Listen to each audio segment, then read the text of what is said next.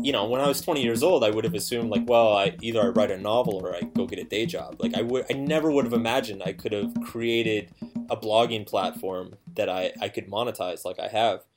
Cause it's baller, baller, baller, baller. Ian, so I'm looking for ways to improve the audio quality of the show. What do you think about auto-tune? I think you might be on to something. Welcome to the Tropical MBA Podcast.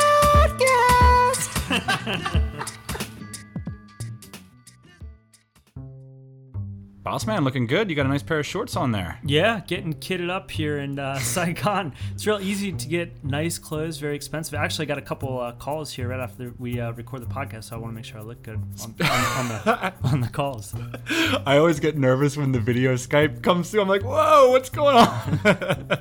All right, today we are talking about passion in business. It's like this kind of thing in the blogosphere, right? Can we chase butterflies? Is that good enough? Is the money gonna follow? Mark Manson called in 2 weeks ago to talk about the amazing things he's doing. He's got a talk called Passion is Practical. He talks about walking away from big money, going over to little money, and ending up with bigger money.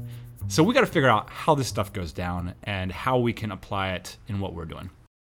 One of the things that really stuck in my head since you gave the passion speech at Berlin, I think I was surprised at how compelling I found it, because I tend to be this guy who is really worried about people who say, follow your passion, right? Because there's a lot of this sort of puffery online, the glad-hander, success blogger type crowd. And then you come along and lay out a really compelling case.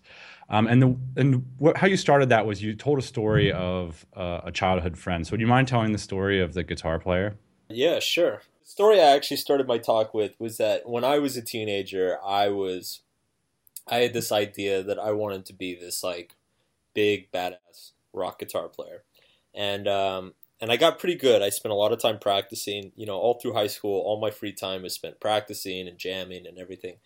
And I actually went to music school. And music school, it was kind of the first time in my life that I was really drilled and challenged really hard in terms of music and like my musical capabilities, and I was really pushed way outside of my comfort zone, and it just it demoralized me, and I got very burnt out. I didn't practice, and I just got so sick of my guitar and having to play all the time. And there was a kid in my program. He was the best guy. He was basically the best guy in the program.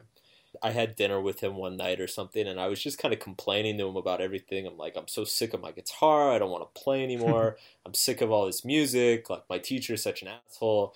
And he just kind of sat there looking at me, and I was like, so what's your practice regimen like? Like, how do you work up the motivation to keep practicing every day? And he just kind of looked at me like, well, I don't know. I just kind of do it. And I said, well, what's your work ethic like? Like, how'd you develop how do you organize the things that you practice and you work on? He's like, well, I just, my teacher gives me some things and then I do it.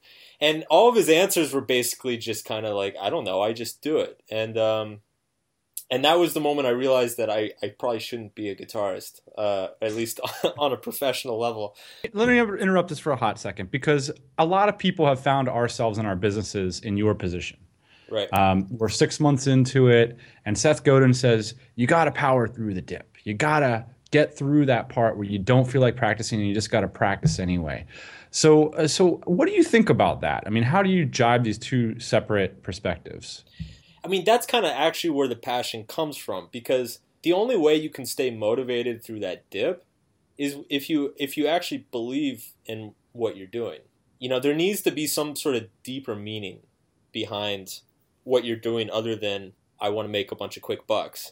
Because if your only motivation is I want to make a bunch of quick bucks, then when you hit the speed bumps, you're going to lose motivation, and you're going to struggle with your work ethic a lot. So for me, that's exactly where it comes in. So you laid out a story of the two separate businesses. You sort of took this lesson. I'm assuming you weren't thinking of this at the time, but you sort of grafted this lesson of the guitar passion onto a business project that you ended up abandoning. Could you sort of lay that out for us? Early on, when I was still building up my own businesses, I used to do a bit of freelance work, and I landed a great gig handling the marketing for an online car parts store.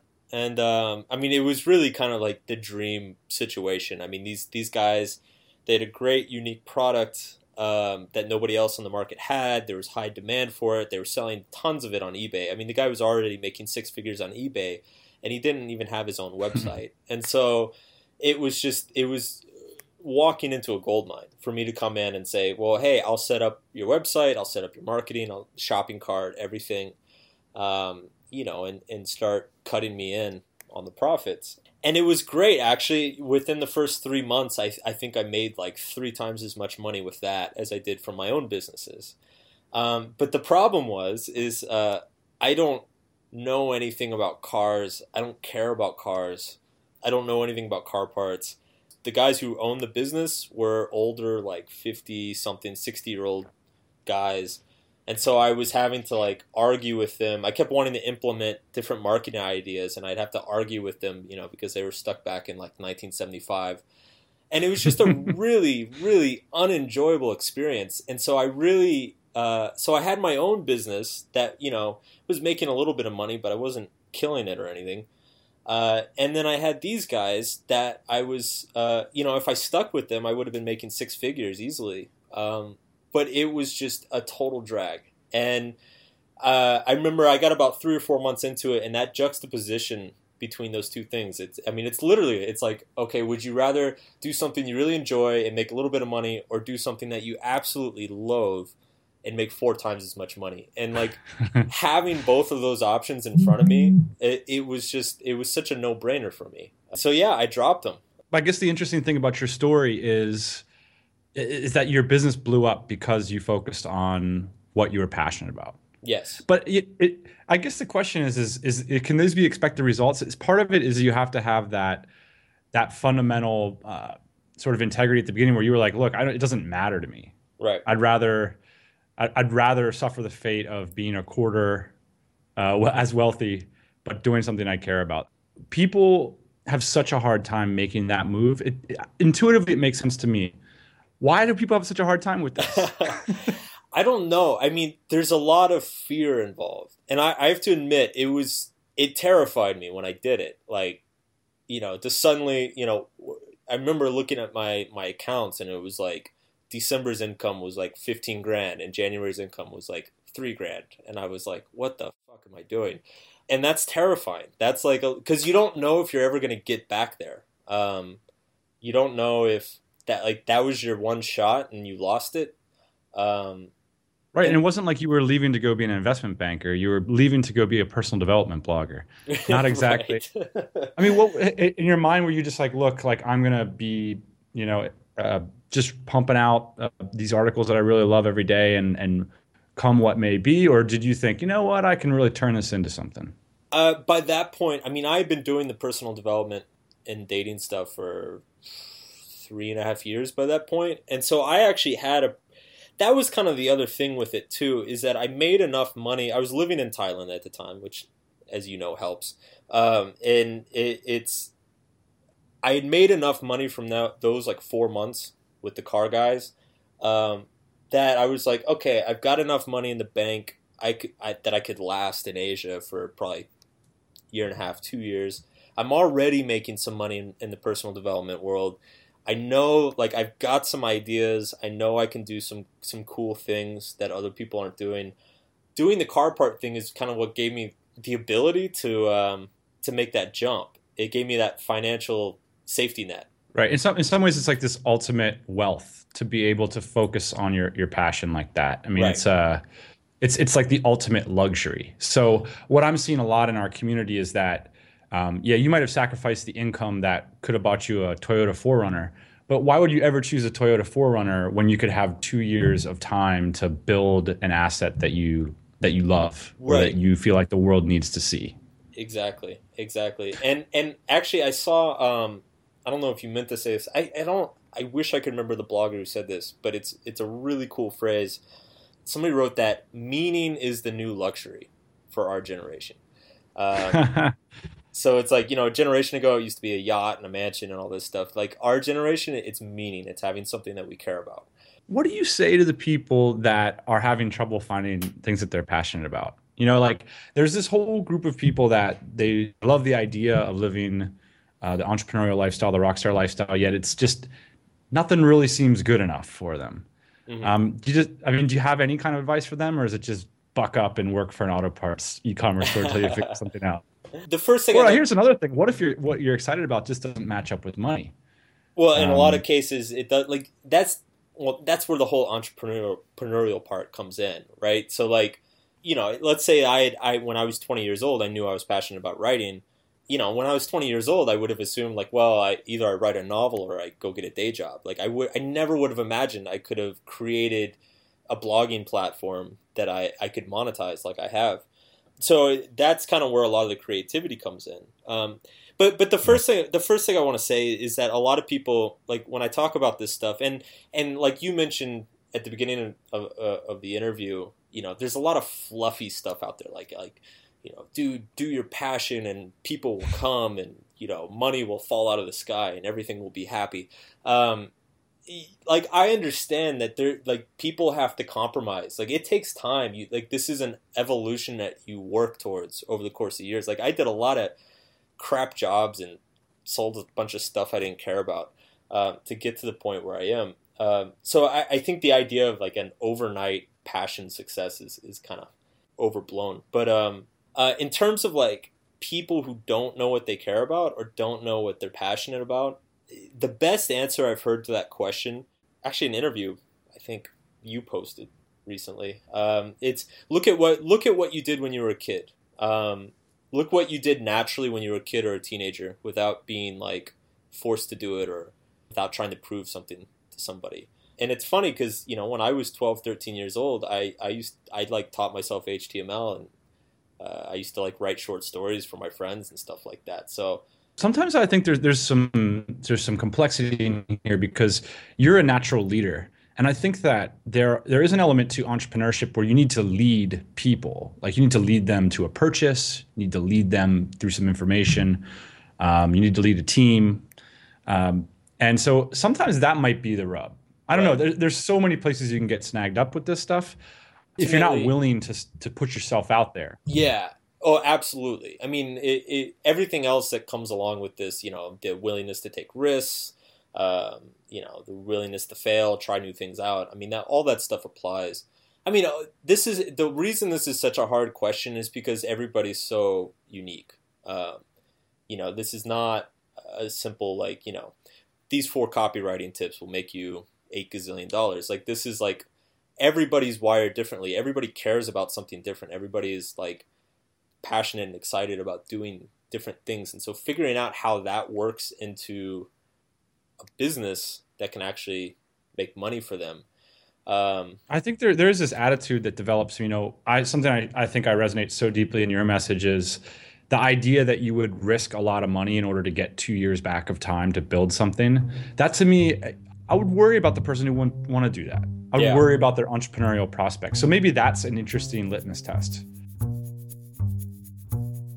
The fundamental idea here is people are trying to monetize their passions. I love golf, right? What happens is the guy that loves golf, he ends up running a clubhouse, he ends up designing clubs, selling clubs, something like that, just trying to be affiliated with golf. And that's everything that takes him away from playing golf. So the way I see it, there's only a couple options. The strongest here, if you love golf, is to become a professional golf player. That way you get to play golf all the time. There's like 3 of those guys ever. Yeah, exactly. Everything else takes you away from playing golf. So why don't you design a business that allows you to play golf all the time? Right. So here's the thing. You need to decide how the object of your passion, rather than the processes which you're passionate about. So for me, for example, a process that I'm passionate about is writing and communicating. I could run a radio show about other topics. So, I'm interested in a lot of stuff. We could do a podcast we could probably brainstorm 20 topics that me and you would both enjoy to do together. So that's the difference between the object and the process. So if you have an object that you're passionate about, like philosophy or men's health or golf, you need to figure out how well that plays with the enterprising spirit. So I like this idea of like the enterprising spirit is this modular thing. It's one thing to be a writer, But it's another thing to be an enterprising writer. An enterprising writer is one that seeks to find an audience, that seeks to provide value and then say, hey, do you want me to do that again? Could I please have $10? It's the difference between the small business musician who wants people to come to the club to watch them rock out versus the person who doesn't care and puts it on Facebook and hopes their friends will come. And as Mark has demonstrated, there are so many ways to be a professional writer these days, which is very cool given the internet. Absolutely awesome. And I think that that's an interesting thing to look at those processes. You know, we talked about finding your 5 hours, Ian. What is it that you could wake up every day and do for 5 hours? Great news is, if you have a job, you probably can still dig up 5 hours. So I think, is there something that you care about enough in your life that you could dig up 5 hours and participate in that every day? That's what it's going to take, right? All right, Ian, it's almost the end of the podcast, but before we go, we got to talk about some business stuff that you are excited about this week. A lot to be excited about, buddy. Been reading... Do tell. Yeah. Been reading Patrick McKenzie's blog. Can't get enough of that guy. calzumius.com. He's got a really great video that he recorded at MicroConf last year. We are going to MicroConf Europe here in the next month. It's called Marketing Software for People Who Would Rather Be Building It, and it's just that. It's he just walks through how he marketed some of his new products. So I want to point you guys to an article by Alex Shy called The Unbundling of Craigslist and Reddit. I haven't read Alex's blog previously, but he's got this brilliant little mock-up, and I just think it's an interesting way to think of business ideas. Basically what he does is he says, look what happened with Craigslist. It was this broad marketplace with an incredible critical mass.